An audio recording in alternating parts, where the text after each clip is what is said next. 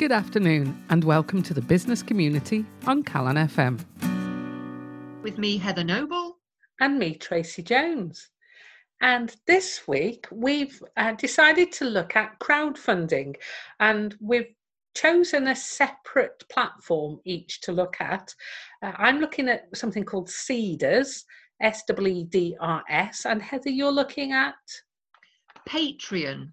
Yeah, I mean, we sort of came up with this because, first of all, it's something that we need to look at in terms of our podcast. So this is our homework. And so it was some interesting research that could be applied to something practical. So I thought that was quite good. But also, I think a lot of sound, sustainable businesses started off being crowdfunded. Yeah. And we don't always recognize that when you start a business, sometimes you need a pot of money. It doesn't necessarily mean if you haven't got that pot of money that it's not a viable idea. So it makes for interesting stuff. Patreon is much more around creatives, people who might make video, might video blog, might podcast, artists, musicians. Not exclusively, but the idea is that if you're releasing, so use our podcast as an example.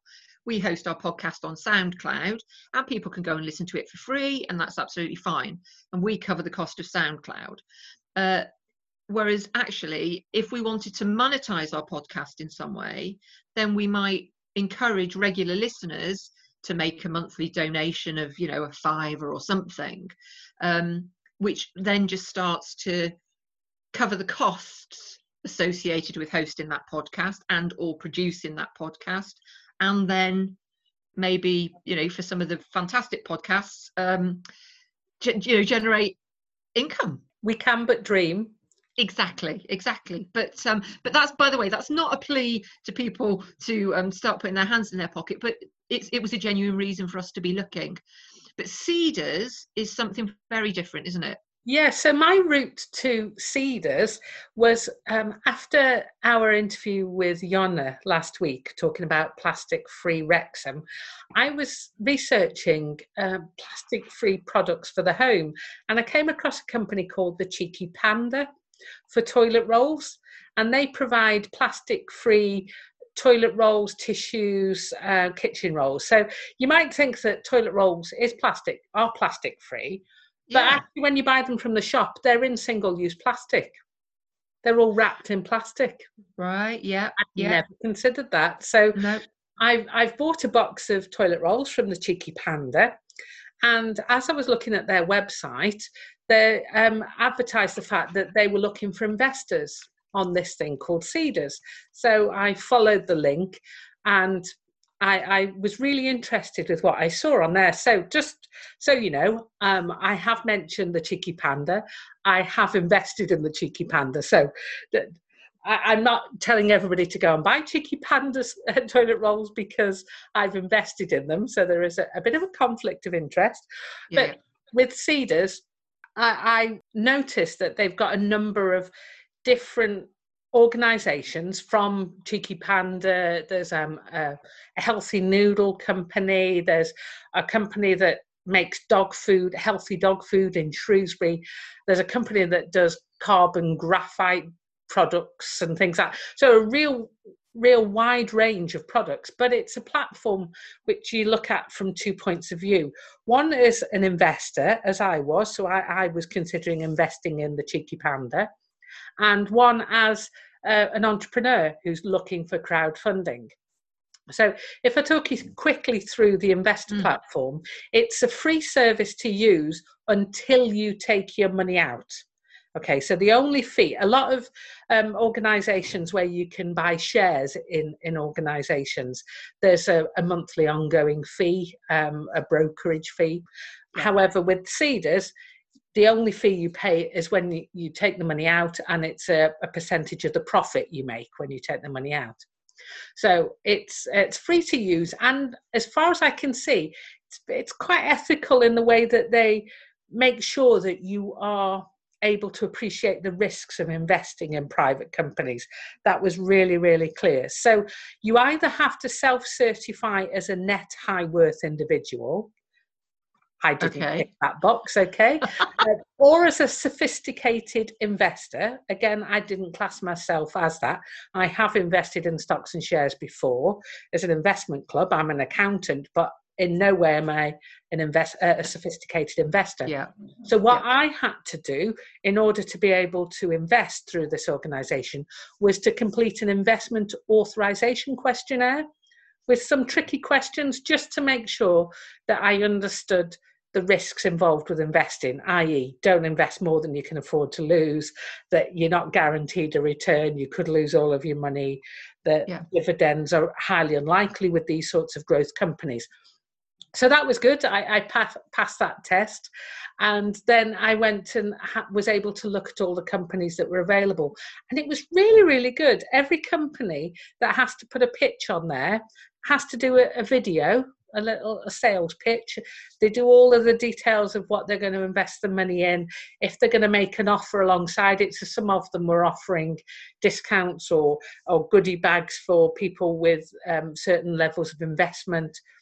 And they tell you how much of the company they're looking to fund. So, so they want to raise £500,000. What percentage of the ownership of that business it represents? Now, you can invest from really small amounts. So, I'll be upfront and honest here. I invested £100, so I'm a very small investor, but I just wanted to try it out.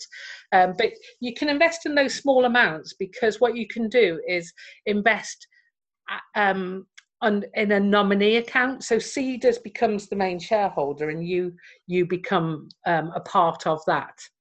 If you want to invest in the shares directly in your name, then you'd have to invest larger amounts. But this enables you to invest in these companies quite simply and easily at quite a low level. Although when you look and you can see who's invested, people are investing £75,000 here and there, but a lot of the investors are at the same sort of level as me, £100 to £500. That sort of figure, which is achievable for a few people. The things to say here is you do really have to be careful and not see it as a sure win. These businesses are looking for money to grow and to actually do some sort of restructuring with their business or enter new markets. So it's all really risky. But if you like the organisation, if you like what their aims are, it's a really simple way for you to be able to support them. So at the moment, we've got the Cheeky Panda, Luggage Hero, Loop Technology, Life Ties, Mr. Lee's Pure Foods Company, which is the noodle company. So there's a long list, maybe of about 15 or so businesses that are currently trying to raise money on there. So that's how you do it from an investor point of view. Tell us a bit about Patreon. Okay, so Patreon, it is, as I said, it's much more aimed at people who are creatives, and I mean, they say that they are for creators. So they've got 3 different levels. So there's a sort of a startup, like a light membership, which would be what we would be looking at, where if you like this and you want to just chuck us a couple of pounds a month, that would be lovely, thank you very much. But it's never going to be a business. Then the pro level is about having a membership business. So that is being much more aggressive about, say, podcasting or vlogging, or people, I don't know, perhaps having excerpts of your book, stuff that you're writing, articles, etc. And then they've got a premium level, which is for established creators and creative businesses who want to generate funds. But what I think is really interesting is that they've got these sort of starter kits, so they can help you to get your head around how this might actually work and what the benefits might be. If you're a not-for-profit organisation, if you want to run webinars and get funding from those, generate income from those, and also they have a blog which is quite extensive and quite interesting, and has just ideas really, because I think sometimes if you come across something like this, it's not always that easy to see how it relates to what you're doing. Yeah. But there are some great examples, so that's really good. But the other thing that I wanted to look at is just in terms of investment, like you said with Cedars, they're keen to make sure that you understand the risks associated with investing. So I went to my money advice service to see what they had to say about crowdfunding, and they've got lots of information, as you would expect, but they talk about what it is, what the different types are. So there are some, when you, like you've done, you actually invest in a business and you receive a stake in return, which is normally shares, or you might loan money to an organization and then get a return on that. You might just donate. You might just say, yeah, I like the idea of this person, and that it's worth chucking some money their way. Or you can have reward-based crowdfunding, where you give money and it might be that you actually physically get given something in return. So it's a really interesting article, and certainly one worth looking at, and how you would determine who you should and who you shouldn't crowdfund, etc. And then obviously the risks associated with it. The other interesting thing about Cedars, if you're a company, so I'm presumably there are lots of other platforms like this available, so please do have a look around. I just like the look of the mission and the values of Cedars. So if you're looking to find an organisation to support you to get funding, then certainly do look at them. The thing that I spotted was something called the Cedars Alumni Club. And this was a community of businesses that have already been funded through Cedars, so that they can actually have a network who've already been there and done it. I thought that was a really nice idea, because raising the funds just part of it. Then those companies have got to go away and do something with those funds, because now they've got shareholders who are expecting results. So I think ongoing support is a really interesting element that this platform adds to it. It's really good. Yeah, I mean, there was another site called Crowdcube, which is, again, it's a crowdfunding platform, and they mentioned some of the businesses that raised money with Crowdcube, and there were a few that we might have heard of. So there's Monzo, which is the sort of card where you load money onto it and then use it like a debit card. Brewdog beer. I know that. The Mindful.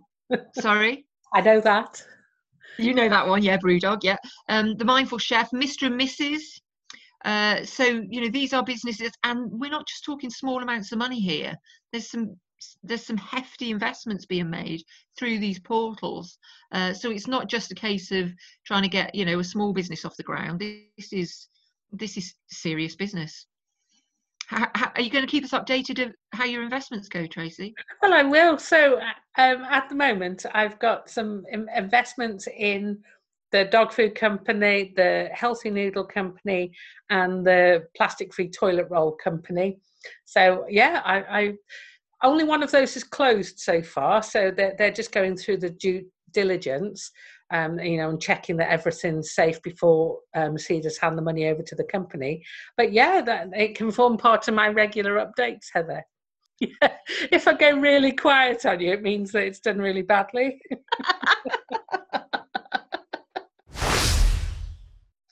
Okay, in the other news section this week, we've got a few stories for you. One that caught my eye that I can't ignore, even though it is coronavirus related, because it's really got me thinking. I don't know about you, Tracy, but I've seen some stories of retail outlets, food outlets that are reopening and maintaining these social distancing levels. For example, I think B&Q, I think famously there was a photo, not locally, I think there's a photo of B&Q in Chester with people, queuing for miles to get in.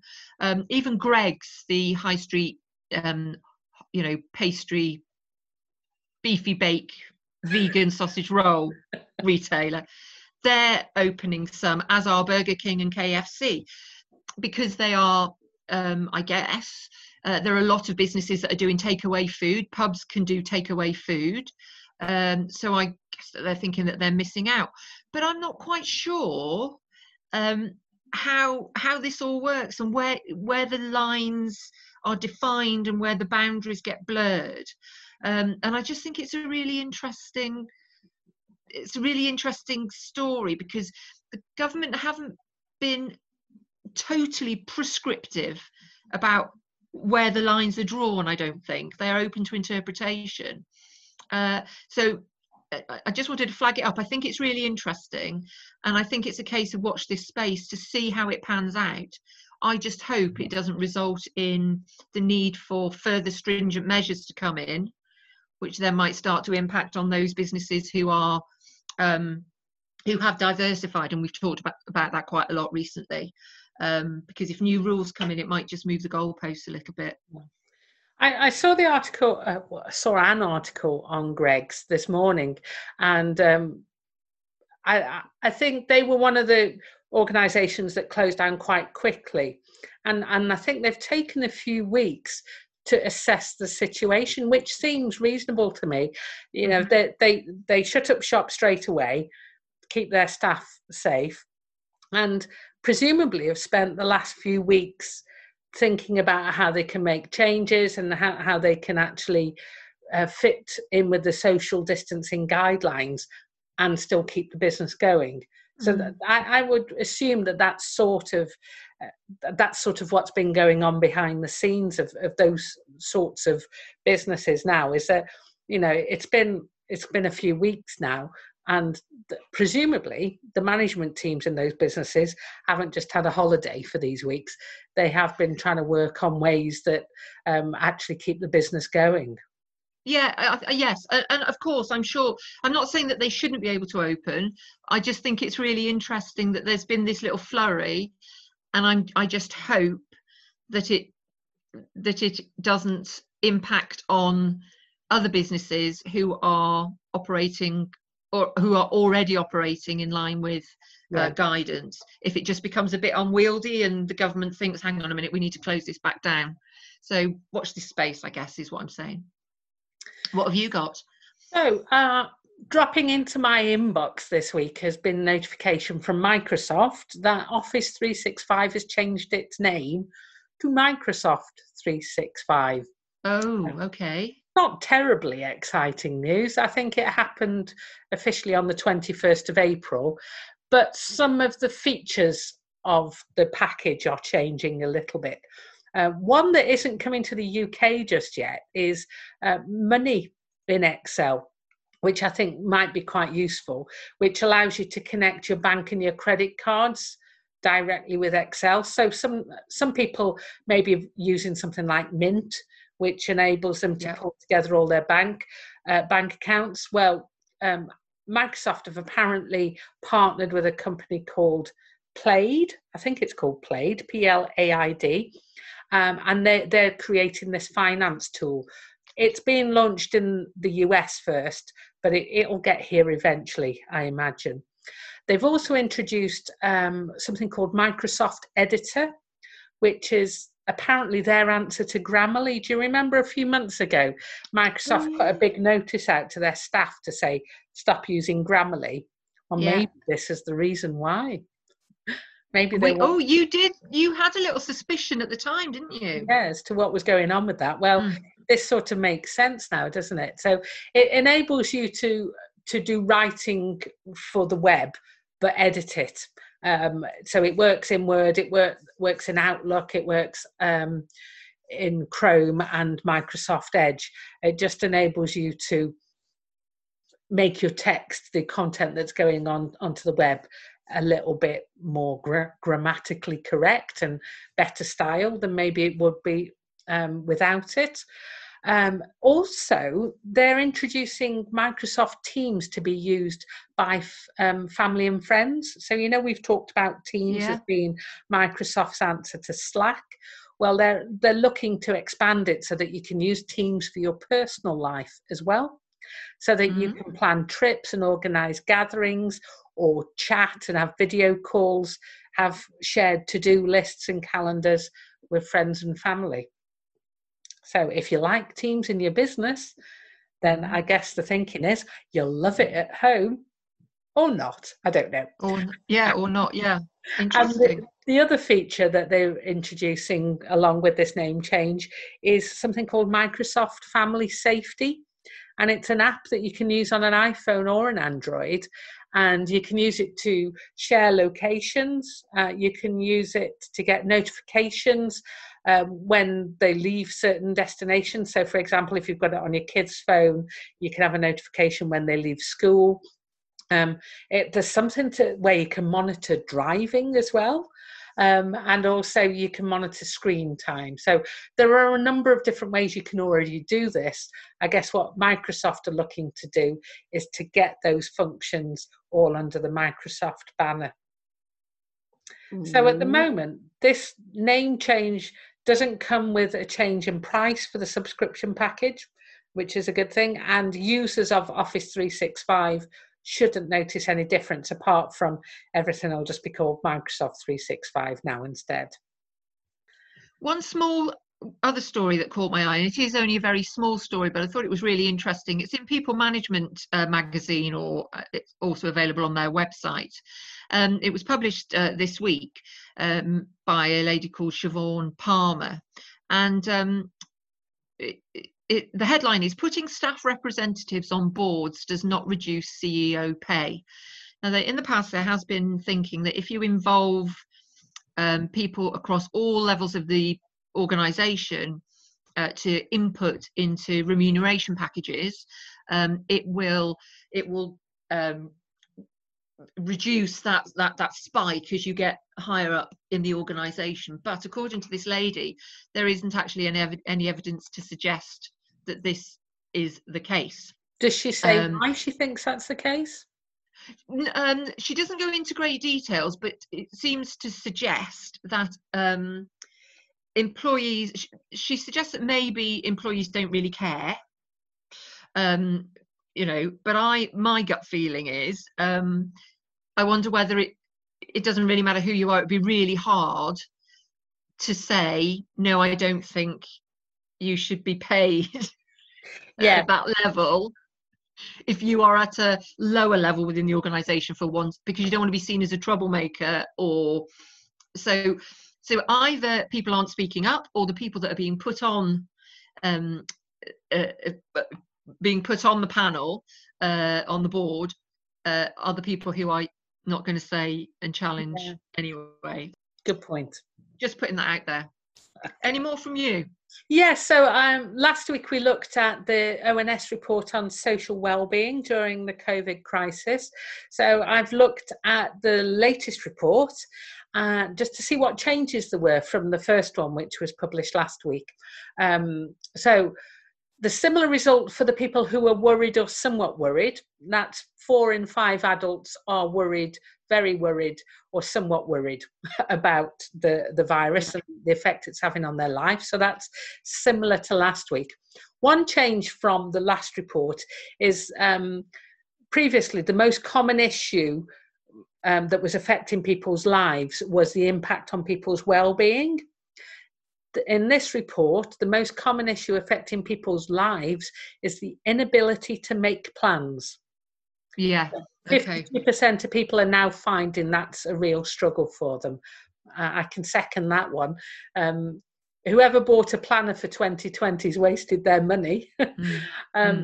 Also, the measures of community spirit have seen an increase this week. 3/4 of adults say they thought people are doing more to help others since the pandemic started, which is a positive. Yeah. Interestingly enough, over half of adults who are homeschooling their children are confident in their abilities to do so. Oh. I don't fall into that category at all. However, 50% of the people who are homeschooling their children say that they feel it's affecting the well-being of their children.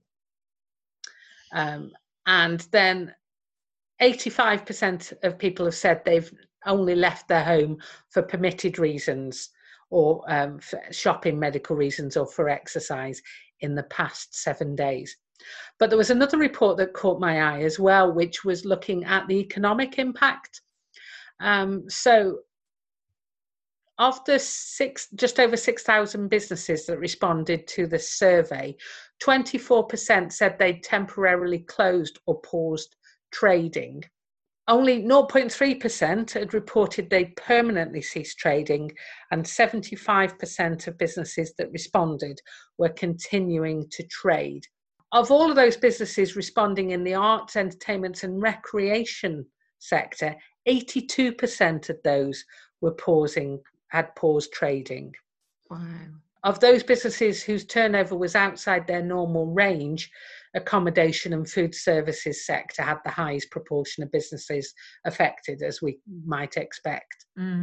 And of all the businesses responding, this surprised me, it's surprisingly high actually. 60% were confident that they had sufficient financial resources available to them to continue. And only 6% didn't feel confident that they had resources available to see them through this period. Gosh, that does surprise me. Yes, that is much higher than I would have anticipated. Yeah. I wonder if it is, if it's 60% say that in light of the funding that is being made available. Yeah. Or whether it was pre-existing resources that they had. Well, included in this report is an indication that 94% of the businesses surveyed are interested in at least one of the government schemes. Right, so I'm guessing that they feel confident that they've got the resources given that these schemes are in place. Yeah. So we'll keep an eye on those reports. Interesting to see the changes week on week, I think. So I'll report back next week as well. And if you have been, if you've applied for or are involved in any of the things that we've talked about on the show, then please get in touch, leave us a message, contact the show. We are at thebusiness.community. You're listening to The Business Community on Calon FM, and this week we've decided to review the same book again. We haven't done it for many weeks, and when we did it last week, I rather enjoyed it. So we suggested we look at the same book this week, and the book Heather chose is called Deep Work by Cal Newport.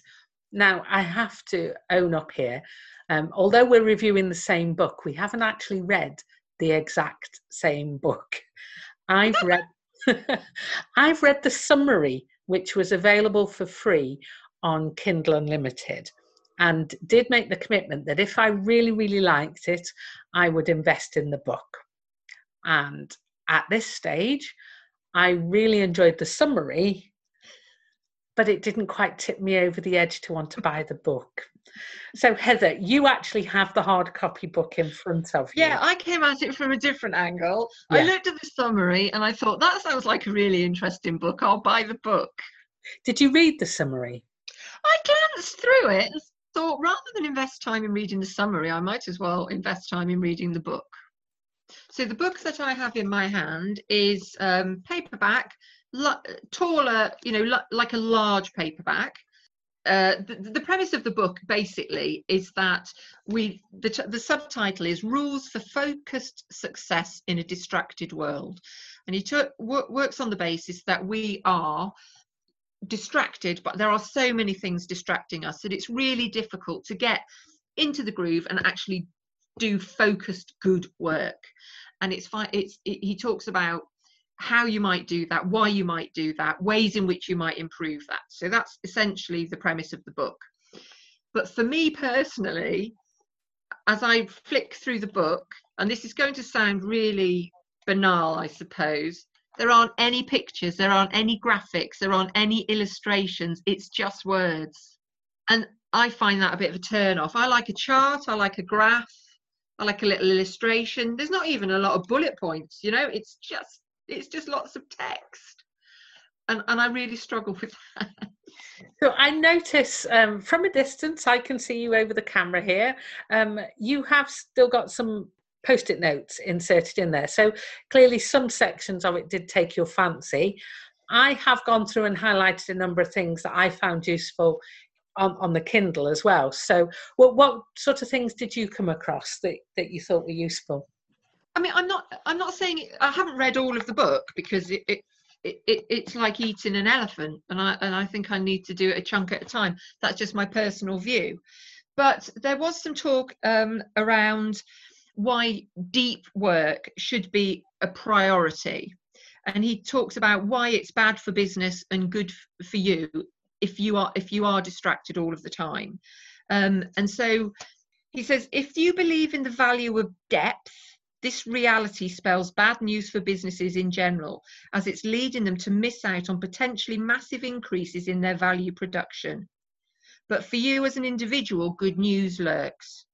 The myopia of your peers and employers uncovers a great personal advantage. So if everybody else is distracted and you aren't, that's the opportunity for you. So I thought that was quite an interesting way of thinking about it.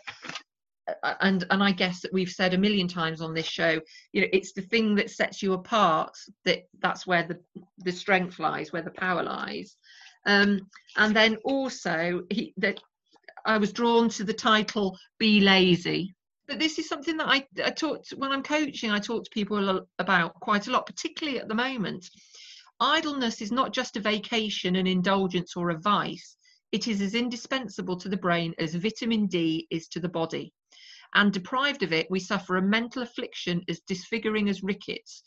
It is paradoxically necessary to getting any work done.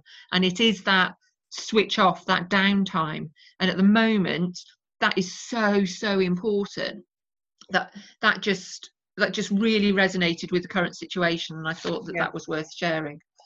I think there might be in the current situation, we're having a lot of these meetings remotely, and there is a temptation to just have back-to-back meetings. I think you posted on LinkedIn earlier about this scenario, is that you wouldn't do this in face-to-face meetings. You can't cope with back-to-back meetings without having some downtime in between them.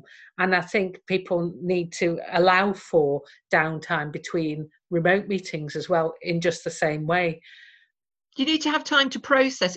Yeah, if a meeting finishes at 1 o'clock and your next meeting starts at 1 o'clock, what time have you had to just make sense of what you've just talked about? I was coaching somebody this morning and they've had back-to-back meetings all day, and I said, right, okay, how many cups of coffee have you had today? Just the one at the start of the day. Right, okay. Have you had any water? No. Have you been to the toilet? No. Right, okay. Have you had a biscuit? No. Ridiculous. And it is that. Yeah. And it's not just the having time to do the actions from the meeting. It literally is about processing, isn't it? Yeah. About allowing space for your brain to make sense of it and to move, to switch tasks. Now, talks about this in the book. It said multitasking doesn't equal productivity. And I guess the same can be said of back-to-back meetings, because when you switch from task A to task B, your attention stays attached to the first activity, which means you can only half focus on the second activity. So if you're multitasking and trying to switch between tasks too quickly, you don't take your whole brain with you. So I really connected with that, because that is so true. The other thing that I really connected with is the difference between deep work and being in the zone. Now, we all know that lovely feeling when you're in the zone and you're just gliding through it. You've found the zone and you go and you lose track of time, but you get some of the best work that you've ever done in that zone. But this book points out that you get in the zone by chance, mostly. Deep work is intentional and desired, and you have to define ways to get into deep work. So by defining your space, defining your boundaries, and making the deep work that you're doing sustainable. Think of so many times that I've been in the zone, and I've got to admit, that's mostly happened by accident. He talks about doing other things that can help you to sort of get this space that you need, like taking a shower. I find knitting is a good one for me, because I'm still doing something, but my mind can be thinking of something else, because actually the knitting that I do is really simple. I don't follow any complicated patterns. I might have mentioned before, I'm good with rectangles and squares. And I find that just doing that enables my mind to be going off and processing something. So I could set it a little task to solve a problem while I'm doing the knitting. I suppose that makes sense, actually, because if being in the zone didn't happen by accident, we could just put ourselves there straight away, couldn't we? Yeah, we just go, right, okay, I need to focus now. And you need to create an environment. He's saying you need to create an environment, an opportunity for it to happen. Yeah, he talks about what one particular phrase that I thought was a bit like the knitting is productive meditation. Cooking can fall into that as well, can't it? So if you're involved in doing something else that takes some effort, but it's not too much brain power that your brain can't go off and think about something that you're needing to resolve, then that's, he calls that productive meditation. The other thing I thought was really interesting, he says that the problem is that our brains are wired to be easily distracted. And that's because, evolutionary speaking, these distractions could be risks or opportunities. As a result, we would find it hard to deeply focus on one task because there's always a part of our brain that's important to our survival to be aware of potential risks or opportunities that come along. So predators. Yeah, there's a good reason why we get distracted. So we have to find ways to allow ourselves to do this deep work. The author himself, who I had never heard of, Cal Newport, he's got his own website, he's got a blog, he's written several books.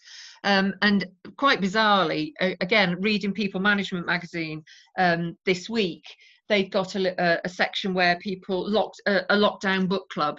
So things that HR people professionals might want to be reading. And lo and behold, there appears a book by Cal Newport. And I thought, hang on, why do I know that name? And there, sitting on my desk, is the book with his name on it. And it's called Digital Minimalism. And I think this, again, very, very apposite at the moment. This book challenges us to question our incessant use of email, chat apps, and social media, which often prevent us from undertaking deep work. A cue back to his other book. Newport's suggested approach is not just to detox, but to carefully consider when and how we use them. One positive effect of the crisis, the coronavirus crisis, is the toxicity of social media seems to be diminishing as people find ways to be united rather than divided. And let's hope that that's a legacy that remains, the use of these things for good rather than for, negative bitching and, being generally horrible. For this week's profile, I did a quick Google search. We were looking at the book Deep Focus, and I thought, right, I want to find somebody who's defined as a focused leader. So I Googled focused CEOs, and I wasn't quite sure what was going to come up. But top of the list was an article in the European Business Review called The Well-Focused Leader. Perfect. So I had a little scroll through there. So this is an article from 2014 by Daniel Goleman, and he talks about directing attention where it needs to go, and says that it's a primal task of leadership. And a bit further down, he mentions Mark Benioff, who's the founder and CEO of Salesforce. So I suggested we look at Mark Benioff, the founder and CEO of Salesforce. Heather didn't say no, so here we are. We're now profiling Mark Benioff. That's essentially where it's come from. Fortunately, we were able to find out a little bit more about Mark Benioff, and I found out that he was born in 1964.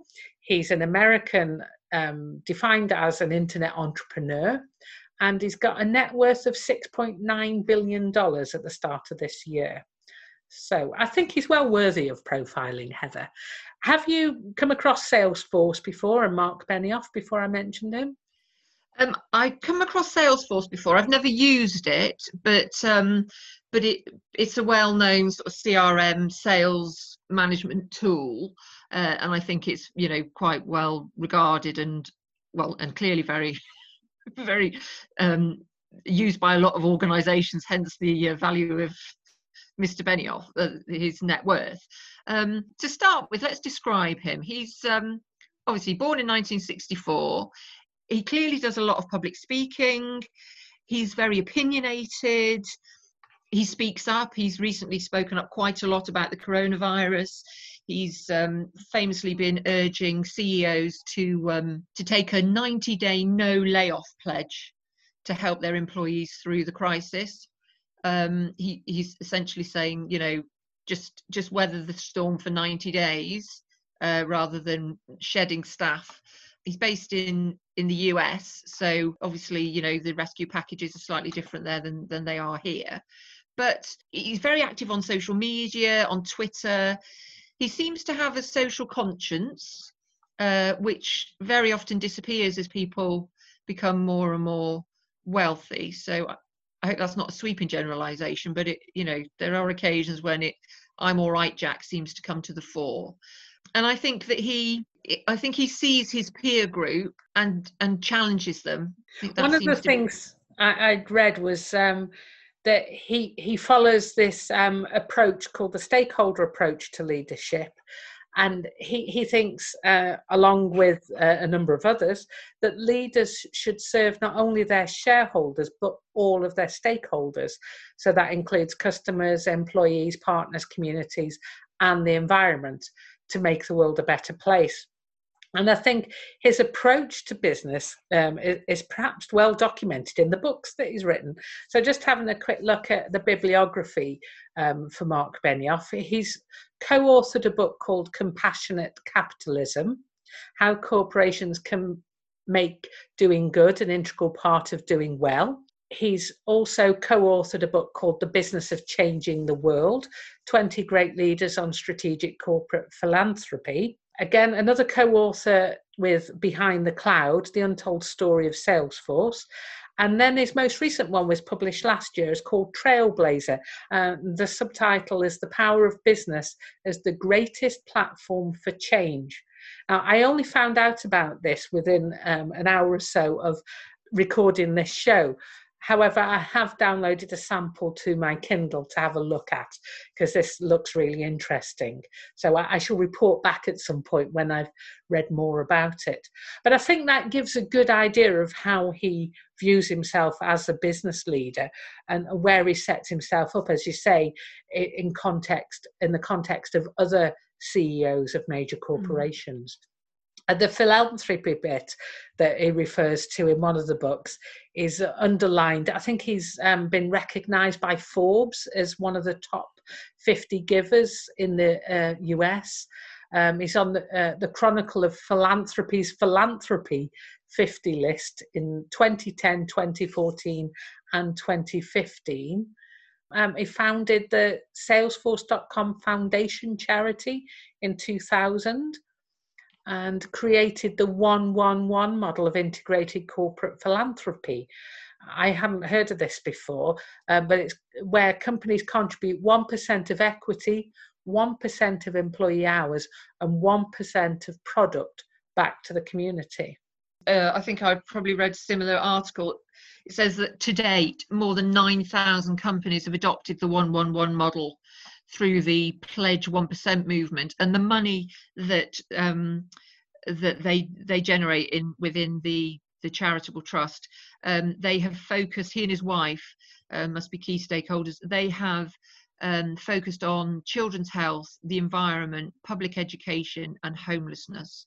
They sound like they're kind of good eggs. Well, interestingly, if you're looking for association with good eggs, I think his Twitter profile might indicate where he sits in the good egg profile. So he's at Benioff on Twitter. He's got over 1 million followers, but he's followed by Greta Thunberg and Richard Walker. I think that he's obviously saying some good stuff on social media. Either that or he's seeing some really bad stuff and they're just following him for the shock value. But I think it's the former, not the latter. Haven't seen any evidence of that. No. One snippet that I thought was really interesting, and it's always fascinating, isn't it, to see where these people, these hugely successful people, come from and where they started. And he worked for Oracle for 13 years.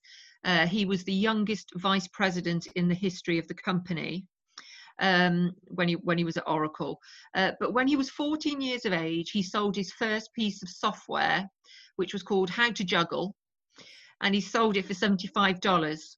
Wow. He founded his first company, Liberty Software, which created video games at the age of 15. So he's a techie through and through, isn't he? Yeah. That's $75 when he was 14. That would have been a small fortune, I would have imagined. Yeah. I mean, I couldn't have had $75. What would I have been? Yeah, 1981, $75. That would be a right result if I sold anything for $75 in those days. I wouldn't turn away for $75 now. Thanks, Heather. So somebody who I had never heard of until you did that search. That's the beauty of Google, isn't it? That you can find pretty much anything and then go down a rabbit hole, of course. So that's about all we've got time for this week. Do join us next week for the business community with more news, views and reviews from the world of business.